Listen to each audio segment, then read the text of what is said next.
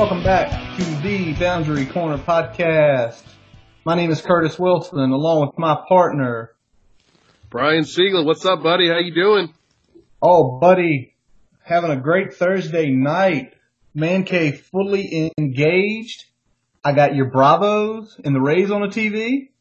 I got the Sox Mets on the TV. And I got the Pelicans Jazz on the TV as well, waiting for the Lakers Clippers to start. And that game's going to the wire, man.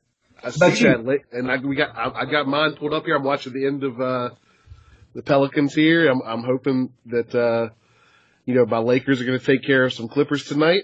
That's the hope. So we'll see how it goes.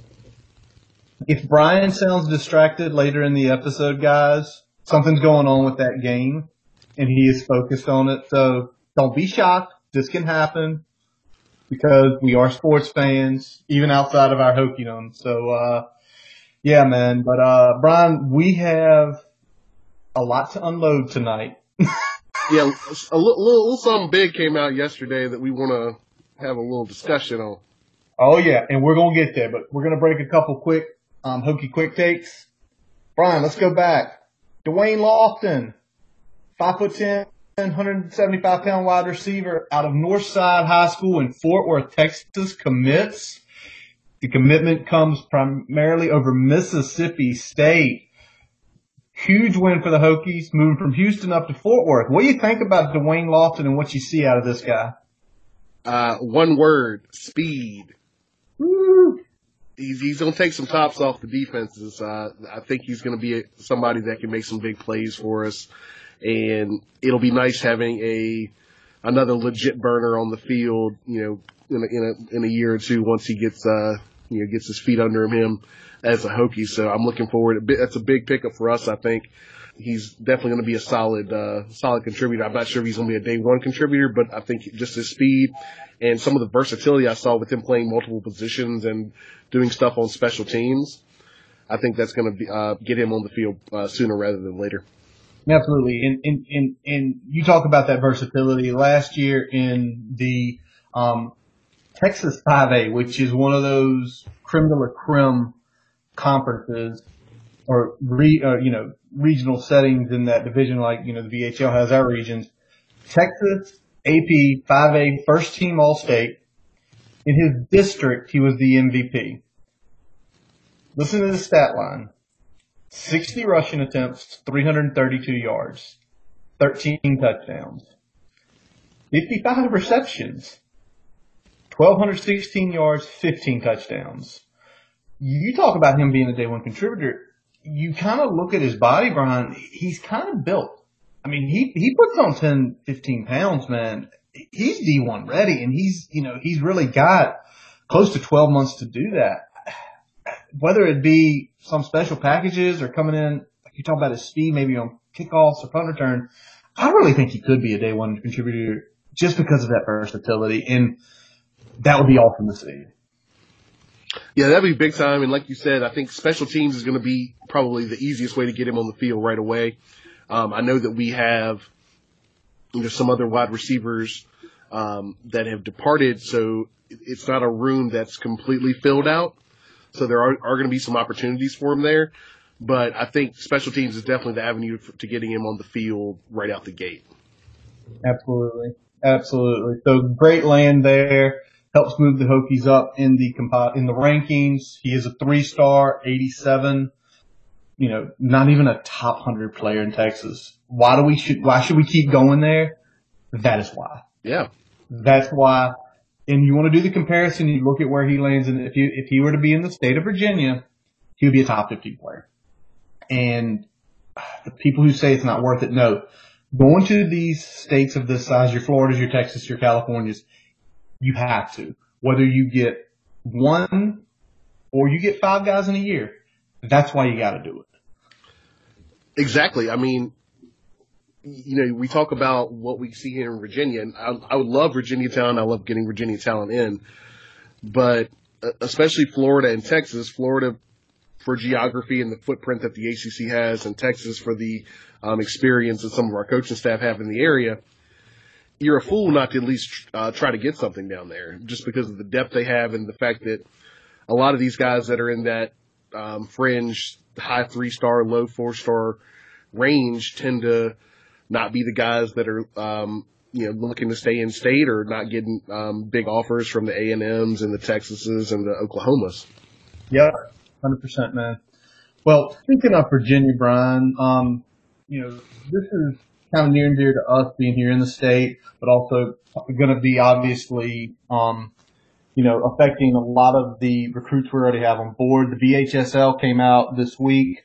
They have decided on option 3, which I think we all can agree option 3 probably was the way to go. Don't take away seasons from these guys. No. Option 3, guys, if you haven't known, is basically the delay of all the VHL sports and adopting what they call a condensed interscholastic plan. So basically it's going to align as follows. Winter sports are going to run December 14th through February 20th. That's kind of its normal cycle. First contest starts on the 20th, a few days after Christmas. Fall sports are going to start the 15th and run February and run through May 1st.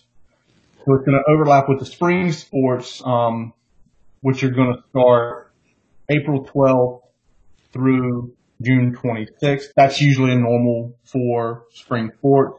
Yeah. Brian, you played. Do you like what they did? I like what they did a lot because it does keep the integrity of having the sport played in the year. Because for a lot of these guys that play high school ball, when you play high school ball, that's the last time you play that sport in an organized fashion to that level. So stepping away from it is a big deal. And I think this gives them an opportunity to still get some of that element, even though you're not playing in the fall and even though you're not playing the schedule that you would normally be playing in terms of the number of teams and things of that nature. But it still gives you a chance to, strap them up with your teammates one more time and, go out the way you want to go out and not go out because, pandemic said you couldn't play. So I think that's big. Most of the guys that are playing D1 sports more than likely are opting out anyway. Especially under, since we're not playing in the fall at all. If there were fall sports, I think they would play potentially depending on the situation, but with it being moved completely out of the fall, there's no way that I think that most Division I athletes are going to play, their senior year at this point. I could be wrong, but I think that'll stand for at least the majority of Power 5 players, if not most of Division I players. But this does open up some opportunities for some of these other guys to maybe get a look that they wouldn't have gotten otherwise. You've got some fairly talented skill position players that don't always get a lot of reps because there's a limited number, and you always want to get your most talented guys out there. So I think that's where an opportunity stands for a lot of these guys. Some of these skill position players showing what they have. So that could open up some maybe, D2, D3 opportunities for guys that otherwise thought that their high school careers might be done after high school, or their football careers might be done after high school. Absolutely. You said it already. The guys who are going D1, FBS, FCS, they're probably not going to play. And they shouldn't. I'll be straight up. Just because if they play, the season would, it's technically going to be ending pretty late spring. Then you're talking about recoup. And most of those guys, whether it be FBS or FCS, they're heading to school in June. They're already starting the collegiate workout plans. Then obviously your normal training camps. Yeah. So it makes sense for them. You made the perfect point. The guys who could be looked at D2, D3, and AIA, those are the guys who benefit from this because it's like, just go out there and play. Because now you think of like Jalen Jones down at Thomas Jefferson or Asbury up at Stafford. They're probably not going to play. We respect that decision completely. But now the guys behind them will get essentially probably truly an extra year to prove whether they be juniors or seniors. And you made that point. Maybe they catch the eye. They can't play at a D1 level. They're not built. They don't have the skill. But your alma mater, the school up the street, Randolph-Macon, yeah, Virginia Union, Virginia State. Maybe that's the chance they get to go in there and say, hey, this is nice. We wouldn't even thought about this kid because he was behind this guy, and this guy was going to get all the reps. So I really like it. And And I like it that we're going to give the chance. I'll say this. My neighbor behind me, his son plays basketball. He was so worried that they were going to completely cancel sports and he wouldn't get a senior season. So I'm really happy for the kids that are going to get to play their senior seasons and maybe some kids who get opportunities they would not have had. So it's pretty awesome.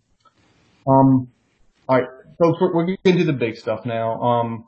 Brian, yesterday, mid-afternoon, it kind of happened. Go ahead, play the tape, and give me your thoughts. After much consideration with my family, I have decided to opt out of the 2020 college football season and begin preparing for the 2021 NFL Draft. I am opting out due to uncertain health conditions and regulations and all the other opt-outs going on in football right now. I tragically lost my mother, Robin, January 2nd, 2018 to an illness, and I cannot afford to lose another parent or loved one. Though the competitor in me badly wants to play this season, I cannot ignore what's going on in my heart, and I must make the decision that brings me the most peace. So thank you, Virginia Tech, my coaches, teammates, and anyone else who has supported me in the past. I wish you all the best, and stay safe, and God bless. Yeah, so that was Caleb Farley opting out of his season at Virginia Tech for this fall to prepare for the draft.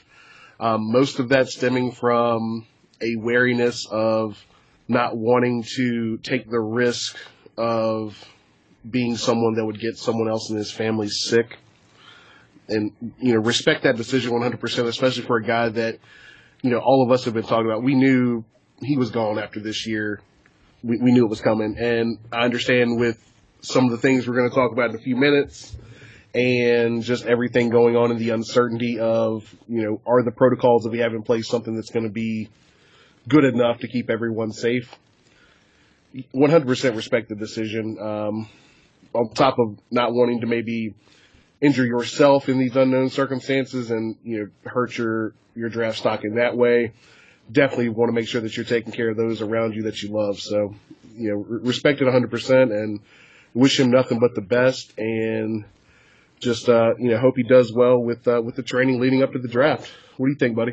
Yeah, man. The reason he gives was, you can't question it. The guy lost his mom less than 2 years ago in a battle with cancer, and he's got his dad. And I think the first thing he thinks about is, do I want to play? Yeah. But I've got my dad. He's probably going to be the only person here every week coming to all my games, watching me. And even with the protocols in place, we see it like from today. You saw the Phillies, right? Yep. They haven't been around Marlins since Sunday, and 2 guys just tested positive today. Who's not to say, we're playing Pitt, and they tested fine, and they were bubbled. But then a couple days later, somebody's not feeling right. And I think for him, he's got his dad, and he's looking ahead to his future and saying, I'm going to go to the NFL next year. I'm going to have my family set for life. This is an unmitigated risk I'm not willing to take. Not so much for maybe getting hurt or something, but to potentially get someone in my family sick. I have no issues with it. No issues. You see the video and Schefter and everything. When it broke, you could tell it was a very emotional decision for him. He, gave shout outs to his teammates, shout outs to the coaches at Tech. So I have no issue with it. It is kind of funny. Brian, guess who is now the number 1 rated cornerback for the ACC? Would that be Jermaine Waller? Oh, yeah. So you mean a Hokie opts out, and now we've got another Hokie as the number 1 corner in the conference? Yeah. DB who? DBU. And Armani Chapman, out of, I think, 200 true freshmen that had played enough snaps last year, was the number 9 true freshman corner in the country. Oh, yeah. We're not in that department. We wish Caleb all the best. But, Brian, as I was sitting there and that announcement was made, David Teal, the Virginia Hall of Fame writer, pops out, I think we've got something coming down soon. And when Caleb made he made that tweet, I got to put 2 and 2 together real quick. I shot you a text. dude, it's happening today. Yep. Because it was like, yep, they've told the coaches have told the players. Kale made It's about to get public. It's about to get public. So, folks, we are here. The ACC yesterday essentially released its guidelines for the fall, including the ACC football schedule, and some schedules, for the non-Olympic sports, which I give credit to the conference for outlining that because they want to give those guys a chance to play too. But, were you shocked, Brian, that they released it yesterday when everything up yesterday was saying, they're not going to release anything today? Was a little shocked, just because I thought they were still some kinks to iron out. It was what it sounded like, and then all of a sudden, everything was good. I'm wondering if, and we'll get to that issue later, but I'm wondering if the +1 format was the quibbling, part of the deal that was being made, especially in relation to what the SEC ultimately came out with later. So I'm wondering if that was the big thing there, but it's really interesting seeing what they came out with here. It was not what we were, thinking. I think a lot of us were kind of maybe leaning towards a pod situation. True. Up until, maybe the last few days, and all of a sudden, we get a different format. So, this does create some more interesting matchups, I think. But it does not come with without its controversy. So I'll let you pick up with some of that as well. Oh yeah, man. Well, let's just start. Let's start with the dates first, because I want everybody to kind of know the succession of things. Per the release, the schedule will start the week of September 7th through 12th. September 7th is Labor Day night. I think they specifically did that. I think they want to get that national game on. Not guaranteed, but I think they're going to try to maybe fit one, maybe two. Labor Day week. Hey, let's play a 3:30 and a 7:30. Screw it. Let's get some national publicity. And maybe even that week, maybe they even spread a couple more out. To make easier on the travel schedule. Maybe let's do one Thursday. Let's do one Friday. Let's get the rest done on that Saturday. I see that, but right now it's 13 weeks for 11 games. The ACC championship would either be December 12th or December 19th. That is something very interesting that they didn't set that date. That is a week after where it normally would be, 1 to 2 weeks after. So that makes me raise my eyebrows. So what do you think about the layout of the dates right now, Brian, before we get into the format and some of the other stuff? Well, the layout of the dates are telling me that they're not sure what they're doing with the bowls. 100% right there, right away. I'm thinking that other than probably the major bowls, there ain't going to be no bowls this year. That would be my guess. Just looking at those dates and looking at, I will get to it later, but, even other conferences starting later than we are. Yeah. So I definitely think that we're looking at maybe taking anything not at least December 28th or later off the table in terms of bowls. I don't know what you're thinking about that schedule. That was my first takeaway, seeing these dates thrown out there. Well, I think maybe with the bowls, maybe not. 5 months is a long time away. Somebody, you tell me the vaccine comes down in November, or there will be bowls. I don't even doubt that one bit. But to me, I think it's more of it's almost like they're saying if things happen and we have to cancel a game, let's build in not one. We've already got 2 bye weeks. Let's build in 2 more buffer weeks. Yeah. Where something does happen, and let's say they can't play because we had an outbreak here at this school. Well, if we need that game, we now have a buffer built in to where we can say, hey, you guys are cleaned up now, you're straight. Here's the deal. You're going to play on the 12th. Or you're going to play on the 5th to make up this game, and we're going to see what happens. If we need extra games, we can have them. So I think you talk about the bowl. I just see now they've built themselves in. It's a 13-week season, but no, now it's a 15-week season because of how much they've extended it. Yeah. And I think what they were saying, what I was trying to say, I guess, is they built themselves that buffer. They're valuing the regular season over having to get the bowls in. Oh, God, And I think that's important. Oh, gotcha. And if you think about it, I believe with the ACC, 19th is usually the first weekend of bowls. The ACC is not affiliated with any of those bowls. Yeah. The ACC stuff really doesn't start until the end of the next week going into Christmas, and definitely after Christmas, because, you know, you've got Independence Bowl, Pinstripe Bowl. They are always right after Christmas, you know, 2:30. So I think that's right. But I think they're just trying to build in some safety precautions, and that's fine. That's what you've got to do if you're going to try to get this season in this crazy time.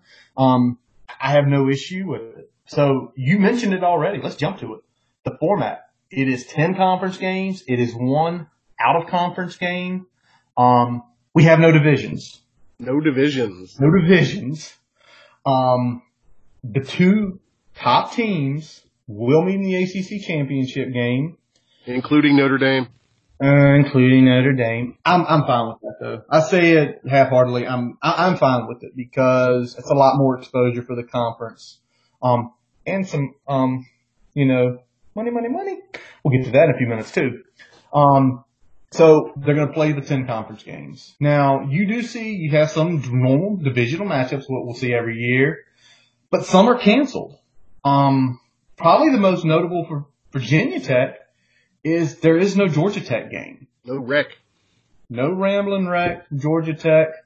Still one of my best experiences was when we beat that ass in 05 with Game Day. Shout out to my fraternity brother David Fuqua who got us tickets and we went up there, did the whole experience. Unbelievable. But we don't play Georgia Tech. Okay. I don't think that's any love loss. I don't think anybody's upset about that. But you're kind of seeing some funkier things. You know, we're not the only ones affected. A few other teams aren't playing. Some traditional teams, they play on their side of the divisions. Yep. But I think we all get it for this year. Now, what do you think? I mean, did anything else like jump out to you, or do you think they got enough of the big games right to where it's like, okay, we lost Georgia Tech, this team lost that? Yeah. I think they got the big ones right. If I had any qualm with the schedule, I would have probably replaced, since it was, I think they were both scheduled as home games anyway, replaced Boston College with Georgia Tech. Okay. That would have been my change because travel wise, it's about the same. I would say give or take for them. I think we're still playing Boston College though. That's what I'm saying. I would have traded. I would have rather played Georgia Tech at home versus BC at home because the traveling for each team would probably be about the same. Yeah. BC coming down to us, Georgia Tech coming up to us. So that would have been my trade-off there. I care more about the Georgia Tech rivalry than I do about BC. Short of a few years of Matt Ryan, no one really gives a shit about BC. It's the damn crossover game that every Tech fan is like, why the fuck we gotta play them? Like, well, because you were in the Big East together. Yeah. Again, it wasn't a matchup that really heated up that much until both teams were in the ACC. It's true. It's very, very true. Now, Brian, we look at, there is right now, the ACC currently has on the table, I put in air quotations, a +1. That opponent, it must be played in the home state of the ACC school. It must meet the medal requirements. They must meet the medal requirements, protocols set by the ATT. So in essence, what it's saying is there will be no out-of-conference away games or neutral site games. So UVA gets lucky they don't have to play Georgia. UNC gets lucky they don't have to play Auburn. You know, they have to agree to the ACC protocols, which I think if it is whether it's a P5 or an independent or an FCS school, they're going to agree because it's money on the table for them. It's also more or less the same protocols that they're probably going through in their conference anyway. Exactly. My gut says most teams are just going to find someone in their state, very close neighbor that'll fulfill this need. I think we're just going to keep Liberty. I really do, unless they do not abide by our protocols, which might be the case because, you know, they've already done some stupid crap down there. What do you think? Do you think, would you stay with Liberty? Or would you, I think a lot of it would depend on the contract language and whether that contract language applies to since we are playing an out-of-conference game and they meet the qualifications, is that agreement still something that we would need to honor? I would think not, just based on everything else. But again, there's some contractual things that I'm not privy to, so I'm not going to speak with any authority on that. That being said, I think there may be better options out there that are less controversial in terms of the larger fan base, and not just the political aspects of it, I guess. So, I mean, I have no problem with keeping Liberty on there, especially if that's the path of least resistance. But I wouldn't mind seeing adding either ODU back in there or getting a JMU or someone like that on the schedule as well. So I could really go any direction with that. As long as we play in lane, that's all that really matters to me. That is all that really matters. I also think this is one of those caveats. I think if things were to change, I think they would cut this down quick. I think they would cut the +1 quick and say, that's the easiest one to get rid of, and it just all you do is you just turn that into an extra open week. Exactly. And you know, I don't really care who it is. I think right now most Tech fans want to get out of the Liberty deal because they feel like it's probably going to become an ECU deal, which you don't want to happen. So we got the dates, we got the format. Let's talk money in television, because if the reason this is happening with Notre Dame is because there ain't no doubt that one of the biggest keys in getting this deal done was getting Notre Dame. They are not sharing part. They are sharing all of their NBC money. Equal pie. And other various sources, because remember they have some additional things where they pull funds in from that no other team is available. Now, since we really don't know the Notre Dame contract with NBC, we really can't really calculate it. Some people are like, it's only like $15 million a year, which I call bullshit on. I think it's a hell of a lot more, because if you look at that contract that apparently was ingrained about 10 years ago, it's like $15 million. You do some of the other math, like this team would not be doing this if they were 10 to 12 million behind in revenue. They wouldn't. No. It wouldn't stay independent. It wouldn't make fiscal sense. But now all the TV res, all the other sources into a pie, chopped up 15 ways. Any qualms, any questions you have about that? I mean, I like that as a kind of mea culpa for letting your guys potentially play for the fucking ACC championship game. If we've got to have a trade-off, that's a hell of a good trade-off in a season of pandemic where a lot of these athletic departments are hemorrhaging money. Hold on, Brian. What you're saying? This is what I'm sure that the ACC ADs looked at Swarbrick and the guys at Notre Dame, and what do you think they said? Fuck you, pay me. Yes, sir. We had to slip. Yep. I have to let you slip that in there. That's what they said to him. That's exactly what went down. And good for them for putting pressure on there and saying, hey, if you want to be a part of this conference during this thing and potentially play for our conference championship, you need to come up off some of that green that you're sitting on there. And like you said, there's a reason that they've been able to maintain independence. It's not just that I'm sure they have donors at the wazoo. They've got this, that, and the other that funds their athletic program, but there's no way that they're at least making by themselves what an individual ACC team is making in media dollars. So just adding that into the pot and spreading it around is going to be nice. Yep. And I'm sure they're probably making more than that, especially with all the other avenues that you were speaking on. So I think it's a good idea. I guess the other part of this whole money thing is, and we haven't really addressed this yet, is we've seen some waffling from like the Dukes and, Bronco Mendenhall making a statement the other day about, things, safety of the players and things like that. So, should a team opt out, what's going to happen with this money, Curtis? If a school opts out, I almost want to be like, as the other teams that are there, man, fuck you, pay us. I don't think that will happen. Though. I don't think they will have to give up their full share. But if a team opts out, I think you're going to see the commissioner along with the other ADs say, listen, they don't have to now fund a football team for the operational expenses. The scholarships, what you pay your coaches, that's different. Whoa. Let's not even go there. I think they'll probably have to give up half. I think that would probably be something where it says, if you choose to opt out, this is what you're getting. The rest we're putting back into the pot. We're splitting it equally. Let's freeze there. Half of the normal ACC or half of the ACC NBC combined pot? Everything. So what your share would be from, like, for example, let's say you put Notre Dame's money in and it comes up to $30 million. Because last year I think the ACC was at 27, and you just say, give or take, Notre Dame's maybe roughly 30. And you just basically say, you're going to get 15, fund what you need to fund. The other 15 is going back to the other schools that are playing. Because what you're doing is you're losing your rights because this is supposed to be to fund your football, pay for the expenses, and all this stuff. You're opting out. You're not playing.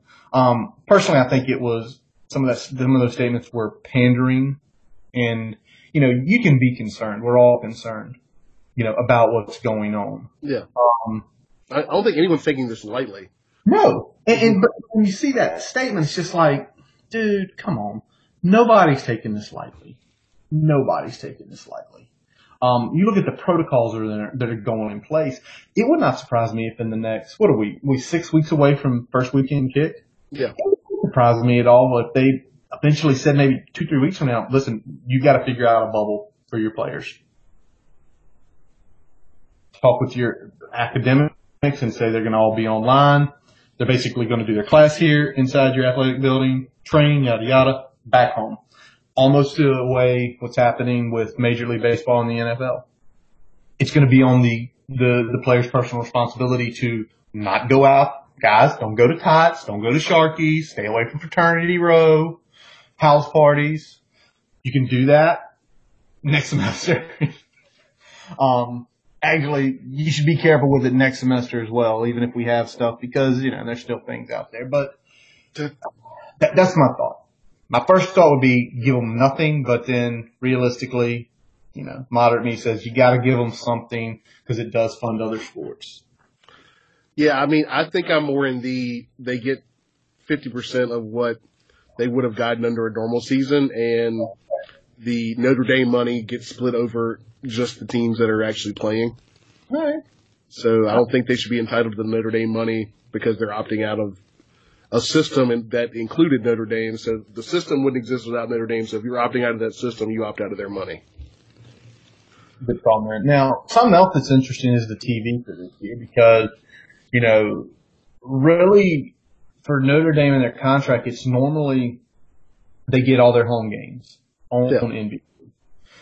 But with this, I mean, do you think – I feel like that's all could possibly change because you're talking about – depending on the way it looked in G5 school, like Conference USA said they're basically playing an 8-game schedule this year, and I think one out of conference in state, very similar to the ACC guidelines.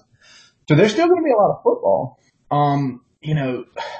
but the way I kind of see it is if they do this, we're avoiding them, so it doesn't affect Tech, but until the ACC championship game. But I think you're going to see them get a couple of away games. I think they're going to get, if they choose to go, if you have the 6 true games there, and let's say the out-of-conference stays. Yeah.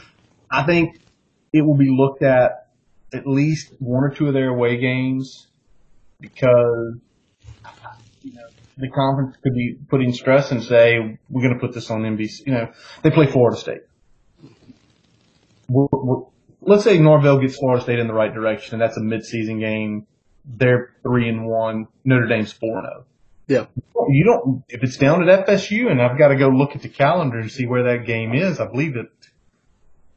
FSU's actually a home game for them. Okay, so here's what I would think, and I'll throw this out there to you. Okay. So their away games are BC, Georgia Tech, UNC, Pitt, and Wake Forest.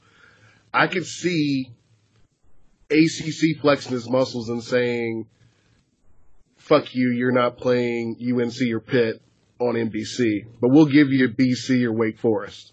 I got what you're saying. You're saying they're going to try to flex their muscle on their home Big game. They're big games I got you. that are away. So the ACC is going to say, you can play some away games on your NBC contract, but those big games that you're playing away, they're going to be on the ACC network. Yeah, they're going to, I got what you're saying. So that makes a lot of sense. Flex the smaller games in there, but the Pitt, the UNCs who are projected to be, pretty good this year. Nah, we're making sure they're going to be on the ACC. Agreed with that. So it will be interesting to see how that works. That's probably a lot of legal stuff that involves a lot of lawyers. So yeah, man, but either way, the next piece to kind of look at is we're doing this. Money looks straight, format straight, date straight. Brian, our buddy, John Earl the fourth, Hampton-Sydney alum as yourself, sir. Tigers. J4. He hit us up with the mileage chart, and Virginia Tech, well, we are the low balls here. Virginia Tech's traveling basically, John did it by flight. So basically, if you fly from here to here, Tech's only traveling 835 miles for all of their away games. Significantly low. Now, you kind of look across the spectrum. It makes sense who your larger ones are. It's Miami, it's FSU, and it's BC. Yep. Miami is, by his calculations, traveling the furthest, over 3,700 miles. BC at 2,700. Take that back. Notre Dame also 2,700. But then it starts compressing more and more, and you kind of see it for like BC and Miami. They have maybe one drivable game. It's BC if they want to bust down to Syracuse. It's Miami if they want to bust over to Tallahassee. And that's still about an 8 or 10 hour drive. But you kind of look at it and you got the data in front of you there. It's actually kind of level set across. I mean, yes, we get the favorable one because, like UVA, for example, has to travel over 2,000 miles. We're honestly the outlier. Like, we are a good amount. Yeah. Everyone else is kind of like 1,200 and above. Like, so there's a big difference just as the starting point there. And, it helps. Two things helped us in this case. So the biggest one is that we're in the traditional ACC footprint from jump. So right away, we're going to have less travel by default than some of the other teams that were added later, especially the BCs and the Florida teams. So that helped us. Number two, the fact that on our original schedule, we were already playing some of our longest competitors at home, like BC, like Miami. Yep. So they just kind of put those into the schedule. So really we're looking at like, Pitt and Louisville being our biggest travel games. Yeah, that's it. Everything else is in the Carolina region. So, and Wake Forest is obviously just a hop, skip, and a jump away. We can legitimately, the three of our away games we can drive. Beat Carolina and Wake. Get in the bus, boys. Let's get down 81. Yep. And let's go. If they're letting people in the stadium. If they're letting people in the stadium. Which they haven't gotten to that point yet in terms of at least a conference level guideline, which I don't think they're going to do because certain states are going to have certain rules and it's going to be hard to have a blanket policy. Like they might set a ceiling. They might set a ceiling, but they're not going to set a floor. Yeah. What will be interesting with that, and this is, we haven't discussed it yet. This wasn't even on the agenda, but I think what's got to happen is now that it's set, is once a few other protocols get in place, my bet is each and every one of these ADs and the presidents are probably going to go to their state governor and request we want a special waiver, regardless, because here it is, Lane Stadium, 66,000 people, open air. There's no crowd there. We can effectively social distance double 12 feet. We would like to put 15,000, 20,000 people in here. We're going to effectively social distance. We're going to require, and I think they're going to go through the political route and, go to the governors, Carolina, Duke, all these places are going to do the exact same thing. This is how many we'd like, and wait for the approval. Because they could let's go with the high number at 23,000. Can't do 23. We looked at the layout, but you can do 15. Boom. Cool. Right with us. And, then obviously the logistical people in the ticket offices are going to have crazy figuring out who gets tickets. Exactly. I think what they'll end up doing is something like if you said 20,000 would be the benchmark. Yeah. You go every other row. Yep. Seating people, and then you go 2 seats between any block of seats sold. Yeah. The seats, by the way, I did measurements. Seats are 38.5 inches. Yeah. So if you put 2 seats between a block of tickets sold, you've got your 6-foot social distancing between your parties. Yeah, exactly. And then clearly from one row to another is clearly more than 6 feet. Plus you're talking about, you're looking at the back of someone, not the front of someone. That's got to be figured out. I'm hoping they will allow fans in. If they don't, I won't be shocked. I won't be upset either. But that kind of is what it is. I mean, we're starting to get used to that with some of the sports we're watching at present, especially with my Lakers up 13-9. Sorry, I looked to the left right as I was talking about it. I was like, okay, there we go, 13-9. I like it. Good start. Watching the baseball game, seeing no one there, it's kind of awkward too, seeing the cardboard cutouts, but you kind of get used to it. And the funny piece is a lot of these guys in all these sports have played to empty places before. Yeah. And someone will even tell you, like, we just get in the zone, we couldn't tell you what's going on outside the field of play because that's the way they're built. And I mean, especially when you talk about baseball, I mean, some of these, these podunk single A teams play a day game in the middle of the week. They're used to playing to like 100 fans. So, I mean, it's probably not that different than what you're looking at now. Well, let me say this. The bro-in-law, we had a conversation about it, and he said the way it looks is the way it reminded him of Perfect Games. You've heard of Perfect Game, right? Like, Yeah. He said that's the way it's going to feel. And he's like, the guys who play at the major league level, he's like, every single one of those guys play Perfect Game. Oh, so they've been used to being, in a stadium with no one there barely, just your family maybe, 100 people in a 40,000 seat stadium. He's like, but we're built that way. We're built to focus on the game, not the crowd. So yeah, Brian, as crazy as this year is,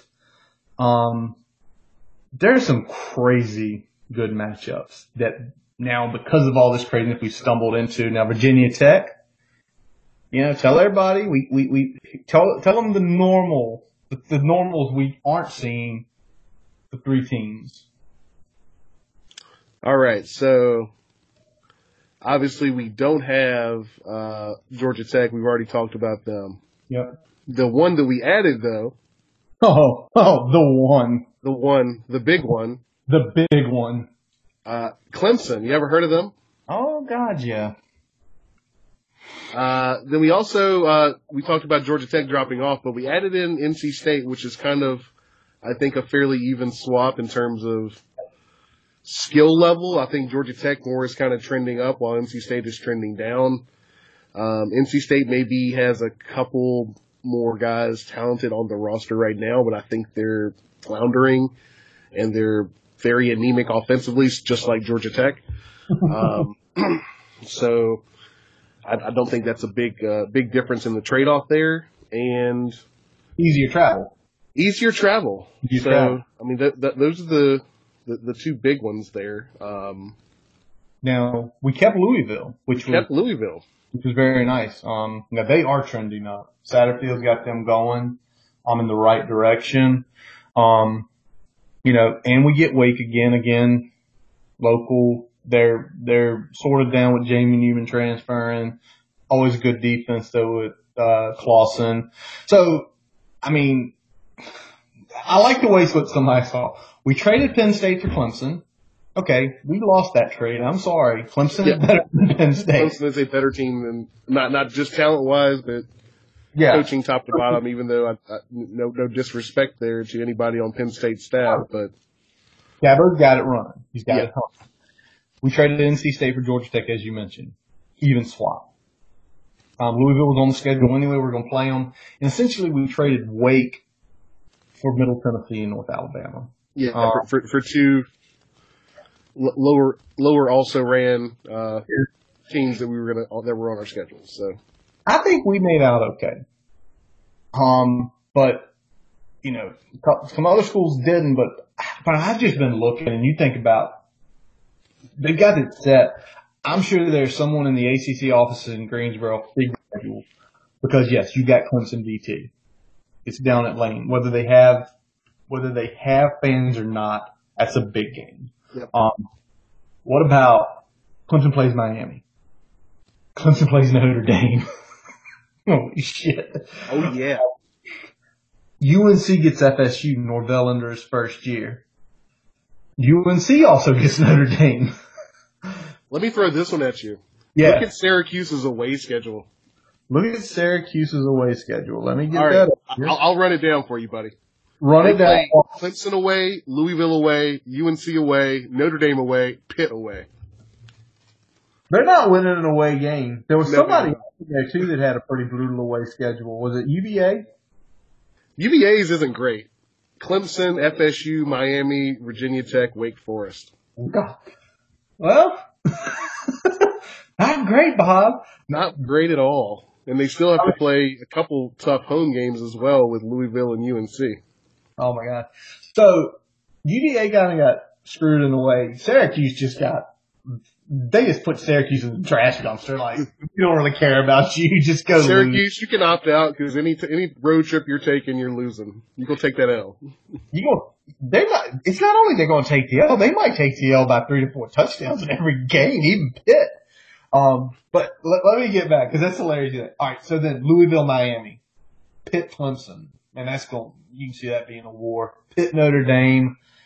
I mean, this is probably some of the best stuff that's come out of the schedule is because you're having everybody to play each other, you're seeing more highlighted matchups. Now, I'm hoping the ACC doesn't screw the pooch and force we're going to play 3 of these games in one weekend. Like, dear God, guys, no.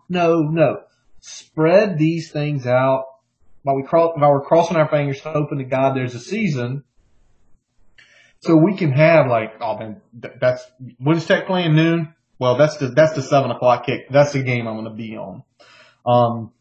So that's I don't know. It's one of these things and, you mentioned the SEC and that just broke this afternoon as we were getting everything together.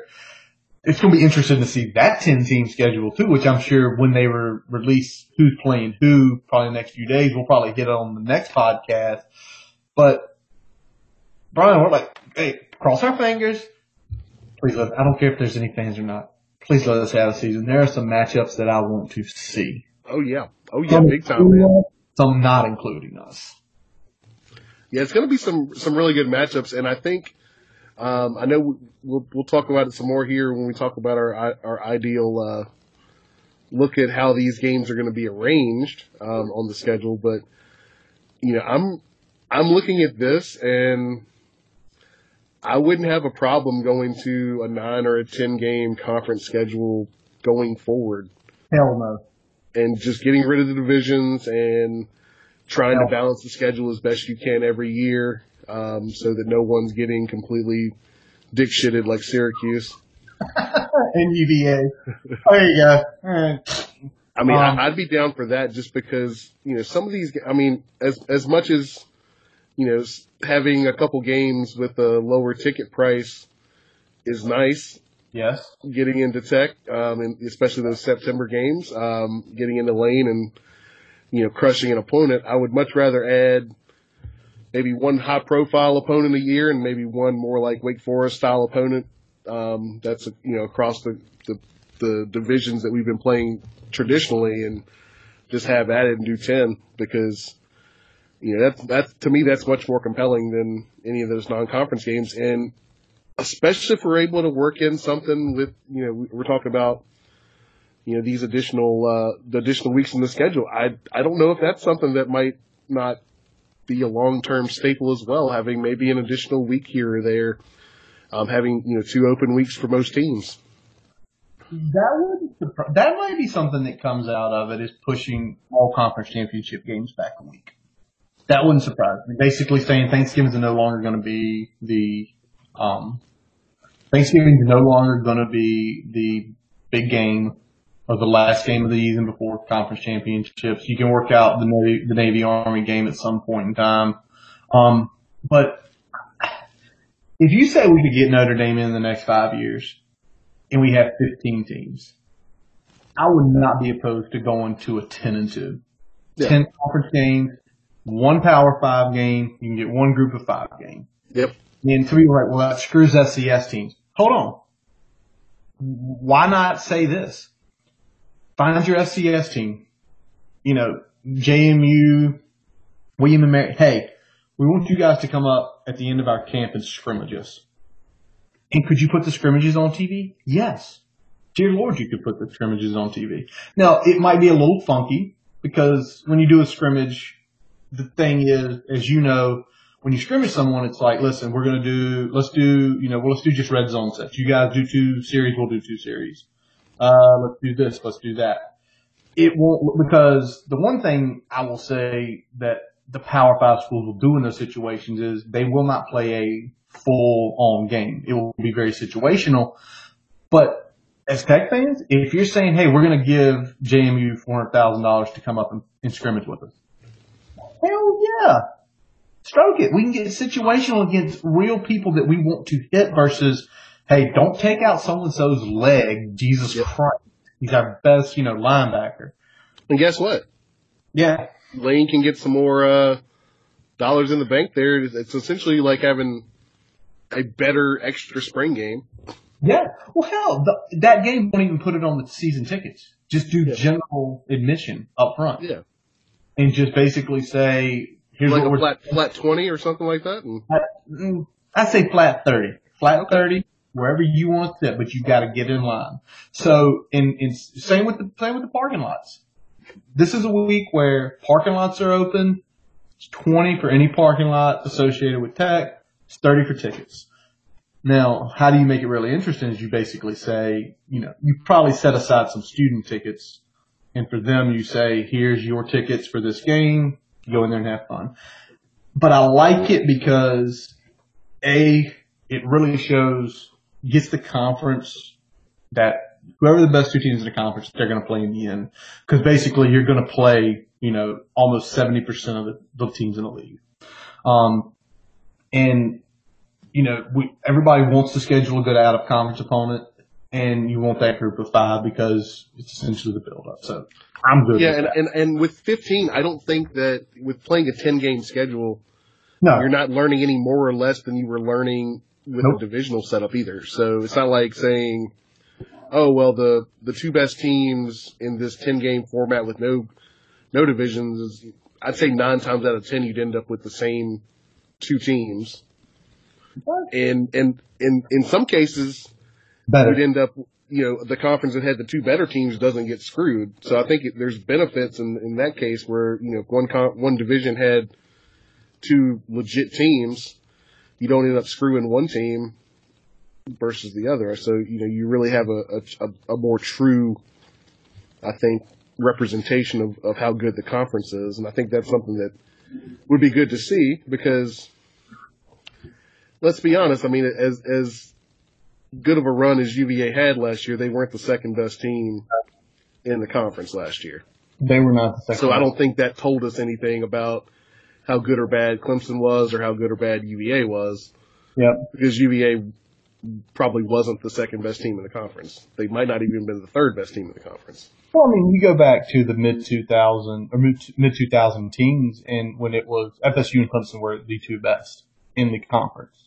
But then you go back to the early parts of it where, it was, for a couple of years there, it was, VP and Miami for 06 and 04 were the best. Now, 04 we got lucky because that last game of the year was a de facto conference championship game. But it's like, there's been times like that. And what you do by going to this format is, one thing the Big 12 got right with the amount of teams they have is, we're going to play, the two best teams are going to play. And they're going to probably play once in the regular season. And you're going to see two good games. Taking fact, case in point, a couple years ago, Texas with Dicker the kicker hits that 48-yarder down at the Red River Shootout, beats Texas beats Oklahoma, go to the Big 12 championship game. Oklahoma pays them back in a really good game. You're going to see that, and it doesn't hurt your conference because if somebody's walking in there with both teams walking there with one loss, I beat them. Hey, they redeem you. They beat every team on their schedule, and it's going to be really tough not to put that team in the playoff to say, I played 13 games. I won all but one. I played 12 teams. I beat all 12 teams. Yes. Maybe, maybe not. Maybe it's a pipe dream. Maybe it's something we create later on. All right, Brian, you mentioned it. We got to do it because we know who we're playing. Let's say it. We need to create the perfect schedule for this year. Y'all, I'm going to be straight up. Me and Brian talked on the phone for like 40 minutes putting this together. Earlier this afternoon because if we were trying to spitball this thing on the fly, like the pod, I think we're about at 48 minutes right now. The pod would have went like an hour, 56 minutes, and y'all be like, what the hell is wrong with y'all? So Brian, kick us off. September 12th, Lane Stadium. Boston College Eagles will be visiting Lane Stadium. I have no issue with this. Same as last year. We could have beat them. Damn you, Ron Willis, for throwing all those picks. No issue with this. Good right out the gate. Now, the next two are kind of interesting. And me and you were talking about it. Yep. We're setting up back-to-back road game, guys. The first one, let's go down to Duke. Let's avenge that loss. Let's avenge that loss. Let's go ahead and say, hey, that was a fluke. We didn't have our starting quarterback. The one we did start was playing injured, unknowing to most of everyone else in the world at the time. Yep. And we just weren't firing on all cylinders. So let's go down there, avenge that. That'll be week 2. And let's set it up. And that's going to set up a big week 3 matchup at Chapel Hill against the University of North Carolina Tar Heels. Damn right. Let's get on 81. Let's drive down. Then let's get on 220, all the way down, get over 29, 40. Let's get into Chapel Hill. Let's get them back.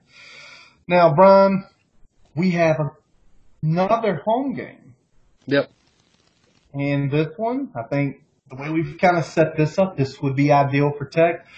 NC State, you mentioned already, they're kind of on the meddling side. To me, Dave Dorn's seat is on absolute fire. If he doesn't win 8 games this year, maybe now it's 7. If he doesn't go 7-3, he's going to get fired. Yeah, I think he's at least got to get to 7, and I don't think he gets there.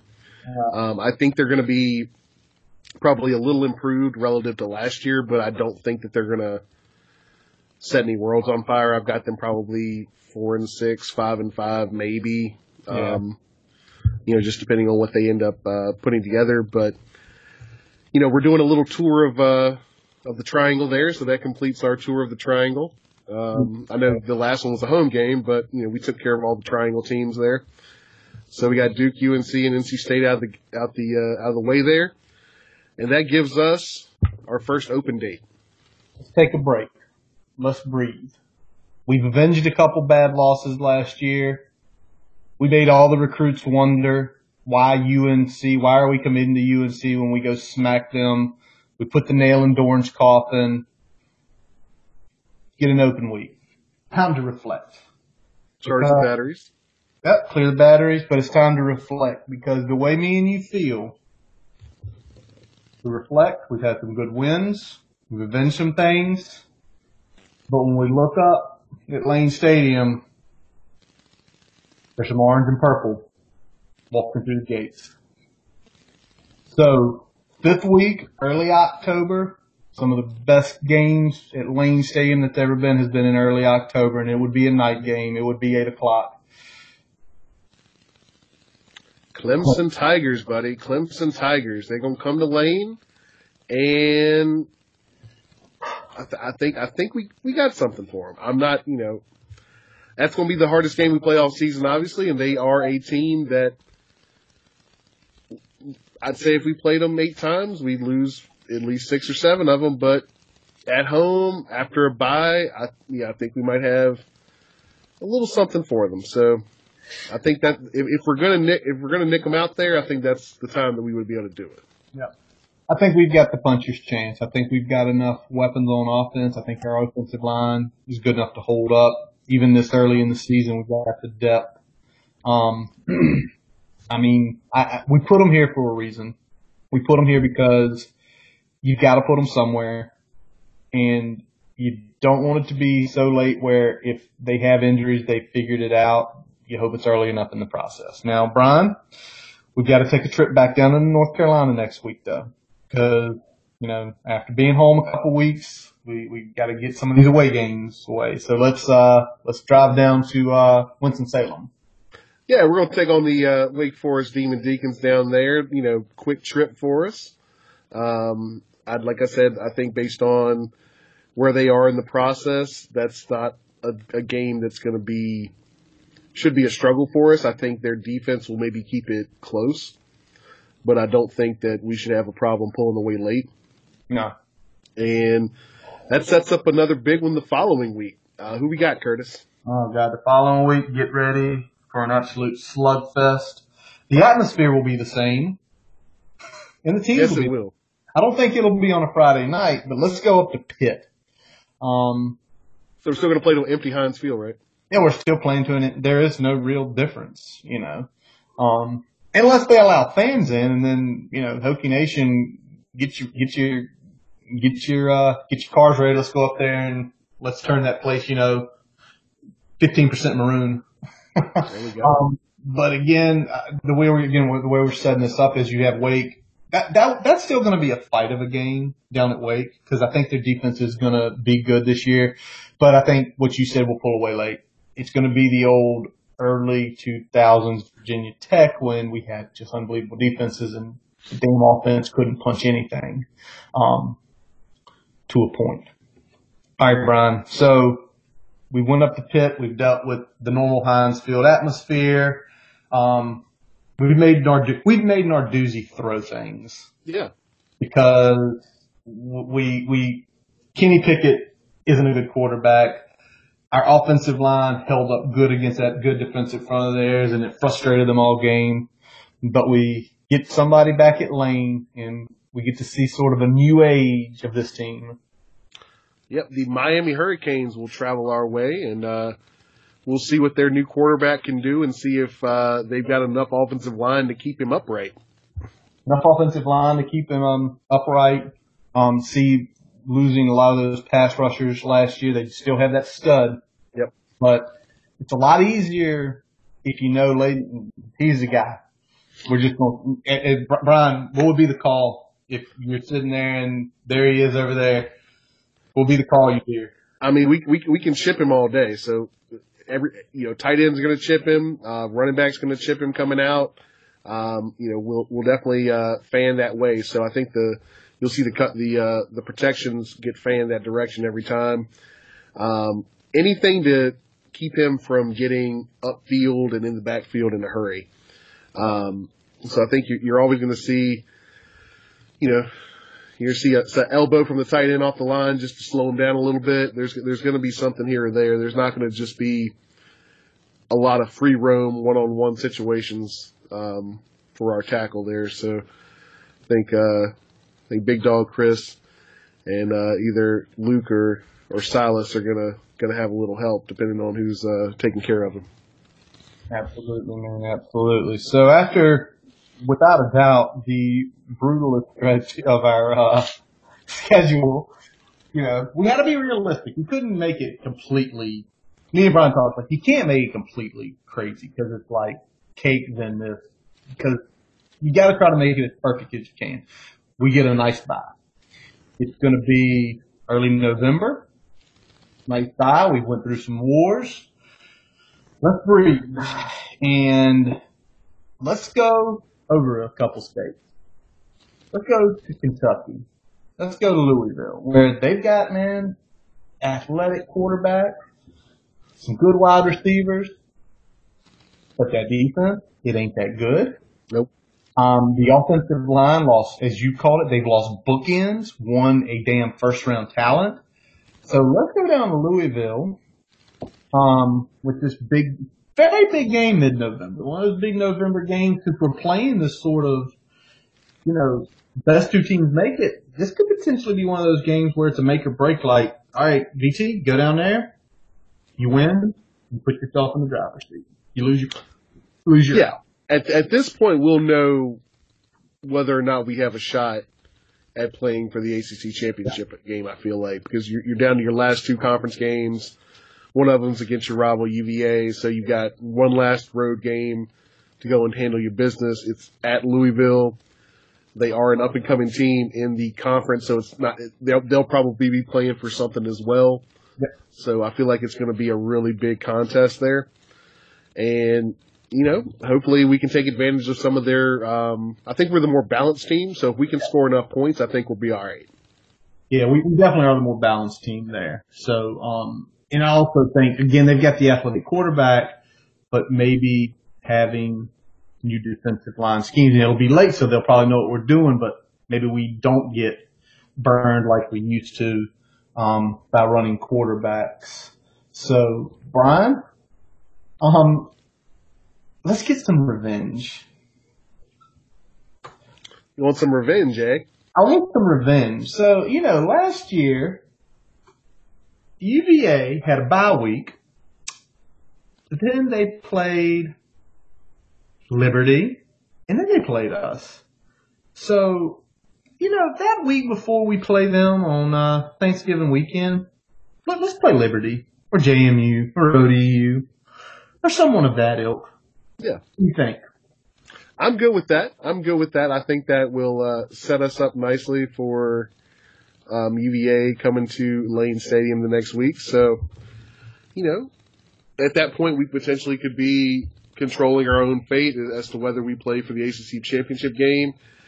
At the very least, we control our own fate as whether we get the cutback. So, I think having an out-of-conference game, especially against a team like a Liberty or a JMU or an ODU, I think that'd be a good tune-up, especially coming off a big road game, regardless win or lose against Louisville. I think that would be something there to kind of cleanse the palate before you have the Cavaliers come to Lane. All right, so we already said it. Normal Thanksgiving weekend matchup. UVA, Virginia Tech. Last game of the year for us. This was the easy one. As soon as we started this, we just said you have to put that game there. You try to keep that game. You're probably going to see the Carolina schools do it. My assumption would be since Clemson's not playing South Carolina, they'll probably hook up with Georgia Tech. FSU Miami should be that weekend. Syracuse Boston College, and Louisville Pitt. Let Notre Dame play their out of conference that weekend. Let them hopefully, my hope of all the teams they play, let Notre Dame convince Navy Thanksgiving weekend, come up to South Bend, and let's keep this tradition going. Yeah, that'd be a good one. All right. So Brian, that's our perfect game, guys. So Brian, a little earlier today. I want to ask you right now, put a number on it. The 10 ACC games, how many Virginia Tech winning? I mean, I know that a lot of parts are still moving. We saw Caleb opt out. We're probably going to see more players opt out. Yeah. But what's the lowest common denominator you see in terms of us winning? 7 is the minimum amount of games we're going to win this year. Okay. I was feeling the same way. I was saying 7 is probably what I would, if you had me put a number on, I'd say we'd at least get 7. Yep. If things go wrong or we have the wrong combination of players opt out and other teams don't, maybe 6. Yep. As high as 8, maybe 9, but I think 7 is a good number to put on it. Yep. Would you, like Stuart Mandel, say 4 and 6? What a dumbass. That's all. Because A, if you read the write-up, it makes no sense. Like, oh, you don't have any playmakers returning. And Brian, you're sitting there like, wait a second. Hendon Hooker's returning. Trey Turner's returning. Tavion Robinson's returning. James Mitchell's returning. We just got Herbert from Kansas, who has been known to go off, and potentially we could have Blackshear come in. We've got a couple other transfers that we've got coming in that potentially can touch the ball as well. So I just don't understand if you just look at, we got Hendon Hooker and Trey Turner. I feel like that's all he saw was Hendon Hooker and Trey Turner and didn't look at anybody else that contributed to last year's offense. He's like, well, that's all they have coming back. That's the only playmakers they have. Yeah. They're done.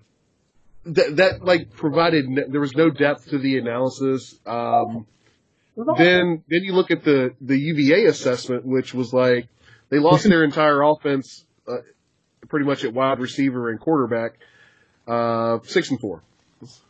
What it shows me is, as a national writer, he did very little research in that. He works for The Athletic, who you would think, I'm hoping whoever his boss is lambaste his ass. But also, he's the guy who in 2016 said we'd go 5-7. So I like when Stewart's wrong. Because when Stewart's wrong, usually good things happen for Virginia Tech. He doesn't really have a boss. He's the editor-in-chief for their college football coverage. So the buck kind of stops with him. So, which is kind of, in terms of college football coverage, so it's kind of interesting that, he didn't dive a little bit deeper on that, or, maybe he just has something against Virginia Tech, which is, it is what it is. But again, I would have a problem if he said 5 wins, 6 wins, maybe. I'm like, okay, well, it's lower than I'd pick, but without knowing a whole lot of information, if you threw a 6 out there, I'd be like, okay, I'll accept it. I don't like it, but I'll accept it. But throwing 4 out there, 4, that's pretty much saying any game that we would be picked to either win or lose by less than 7 points, we're going to lose all of them. We're going to lose all of them, yeah. That's exactly what he said. But let's not worry about him. Let's move on. You said it earlier. We're going to mention it again real quick. SEC announced this afternoon, 10-game conference-only schedule. That essentially 86's Florida State, Florida, South Carolina, Clemson, clean old-fashioned hate, Georgia Tech, Georgia, and the battle for the Bluegrass State, Louisville, Kentucky. We'll touch on this probably next week because hopefully they will release at least the opponents, if not the full schedule, because, buddy, it's going to be like we talked about some of the games with the ACC. It's going to be the same with the SEC. It's probably going to be the same with the Pac-12. It's going to probably be the same with the Big Ten, which us as college football fans, which we are, it makes us kind of happy. Like, yeah, we get to see some games we maybe normally don't see. Brian. Multiple games we normally don't see. We're used to the traditional cross rivalries that your Alabamas play every year and things like that. But now you might see, okay, well, they're going to have to play maybe Georgia and Florida too, or Georgia and Tennessee, or, it could be some really intriguing matchups, man. Well, Alabama's constant crossover is Tennessee. Yeah. They are playing Georgia this year. Yep. So either it's going to be so the SEC has to be very smart of how they do it. Like, there's that Florida team down there. Do we just give them that team, or do we do something? It's going to be mesmerizing to see that. So awesome, Brian. We have got that is so much we have given out tonight. A lot to digest. Yep. A ton. So the engagement question this week is, Boundary Corner fans, do you like this format? And if you don't, what would you have preferred? And the only unacceptable answer here, I just want a normal college football season. You can't go that way. Because, other conferences have already made their decision. We can't control that anymore, so let's control what we can control. And what we can control is how our conference plays games. Exactly. So, do you like the format, the 10+1? Do you prefer just a 10-game conference schedule? Would you prefer a pod situation where you play 5 teams in your geographic area twice? Yep. What would you like? Tell us what you like. Be creative. I'm good with this format. I think it makes the most sense. I like it. I could do with or without the +1, especially since it's not going to likely be another Power 5 team. I could take or leave the +1, but it's nice to have it in there as a tune-up for a potential big game. So I'll leave it in there and say I'm happy with it. Yep, absolutely. All right. So that wraps up this episode of the Boundary Corner Podcast. I'm Curtis Wilson. I'm Brian Siegler. Follow us on Twitter, Facebook. Subscribe for your podcast on your favorite source, including Spotify and Apple Podcasts. As always, he plays us in, he plays us out, our buddy Jason Long. Catch him on Spotify and Apple Music.